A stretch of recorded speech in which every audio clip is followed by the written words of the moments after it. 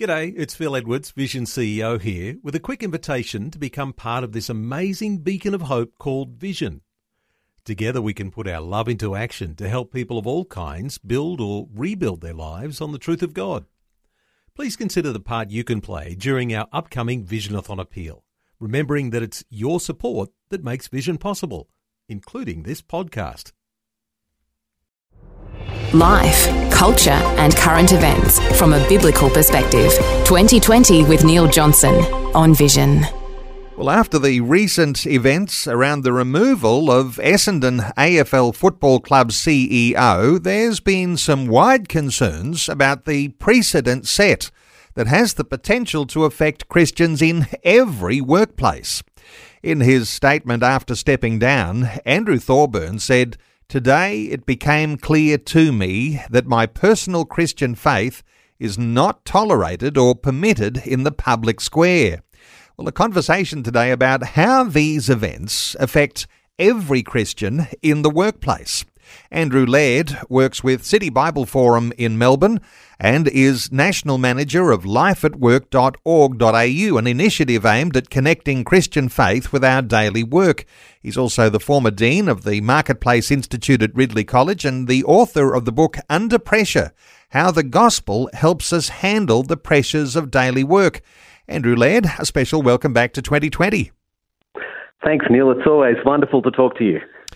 Andrew, is it an overreaction to be concerned about those developments that happened at the Essendon AFL club?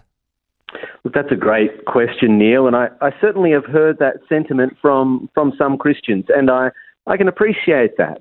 But I do think that there is something about this incident that is different, and as you said in your introduction there, sets a potentially dangerous precedent, and that really is the guilt by association that we've seen occur here, where Essendon, in the statement that they put out announcing Andrew had resigned as the CEO, they themselves made it very clear that it wasn't based on anything that he himself said.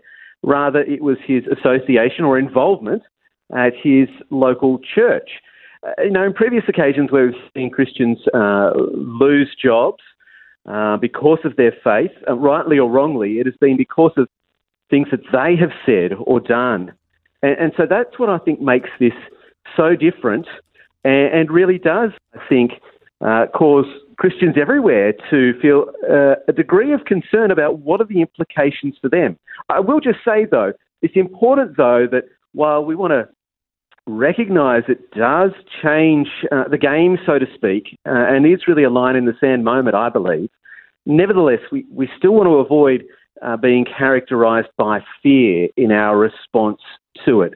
So it's that balance of recognising that this is a game changer, I think, but let's not be move into that posture of fear and defensiveness necessarily. Speaking of being characterised by it, those words being used by political leaders, appalling, intolerant and bigoted.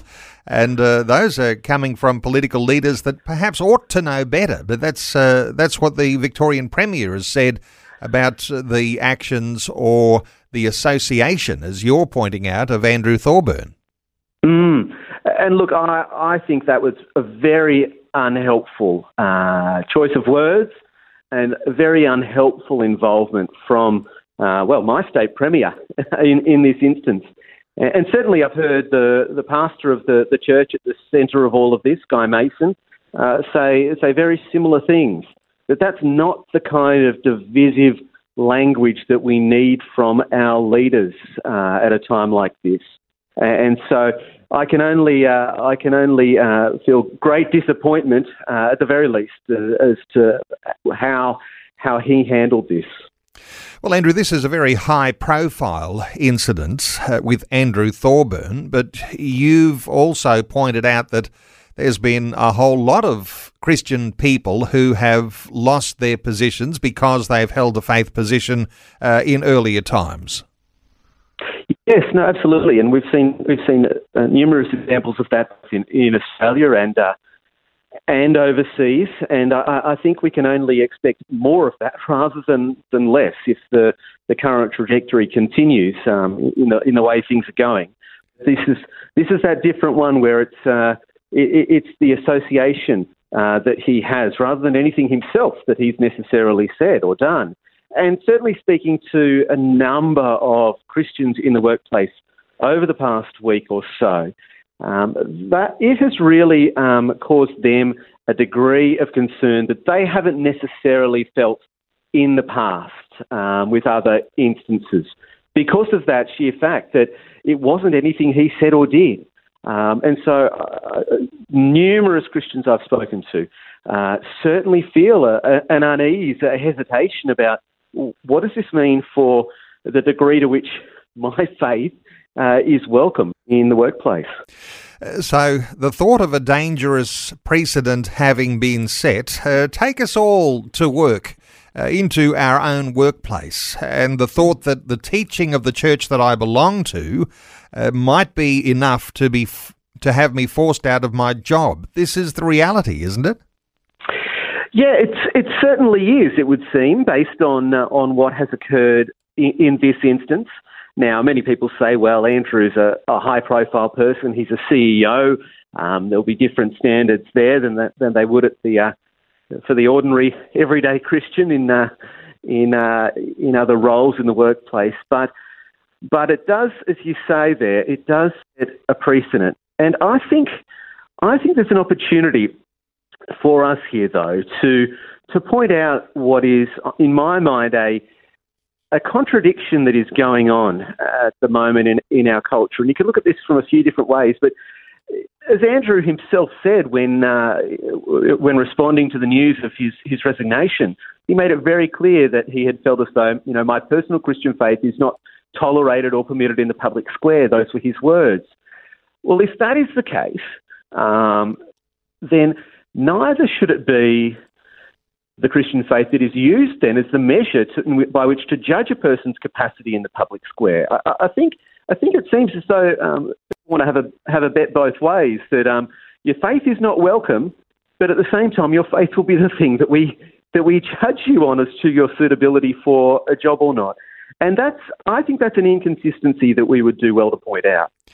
An inconsistency, and others are being a little more severe and calling that an hypocrisy. So how do we then respond? So for listeners who are thinking, well, my workplace has a diversity and inclusion policy, and I may well be judged according to these things too. So how might we be thinking about responding if we find ourselves in some hot water?